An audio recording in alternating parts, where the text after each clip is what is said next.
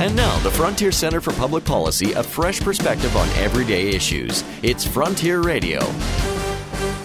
Politicians are fond of championing the middle class, but a recent federal study shows middle-income Canadians are doing relatively well compared with those who fall below the poverty line, and younger Canadians are falling behind their older cohorts. Traditional welfare programs have done little to help those who need it most.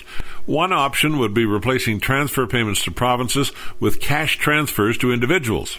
Transfers would go directly to every Canadian. Since it would be taxable, those above the income tax exemption level would see clawbacks to ensure that low-income Canadians benefit the most. Economists on both the left and the right now see cash transfers as an improvement over assistance programs that lock many Canadians into a cycle of dependence.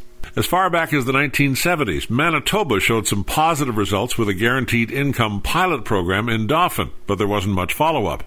Unconditional transfers also have the benefit of lower administrative costs than traditional assistance.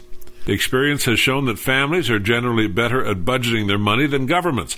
As well, recent graduates who rarely see any of Ottawa's largesse would get a bit of help during a time of high youth unemployment and ever-increasing costs for first-time homebuyers. We need better outcomes in the fight against poverty, and transferring money directly to individuals would be a good start. I'm Roger Curry. Join us again next week for more thoughts on the frontier. For more on income policy, visit our website, fcpp.org. This has been Frontier Radio, sponsored by the Frontier Center for Public Policy.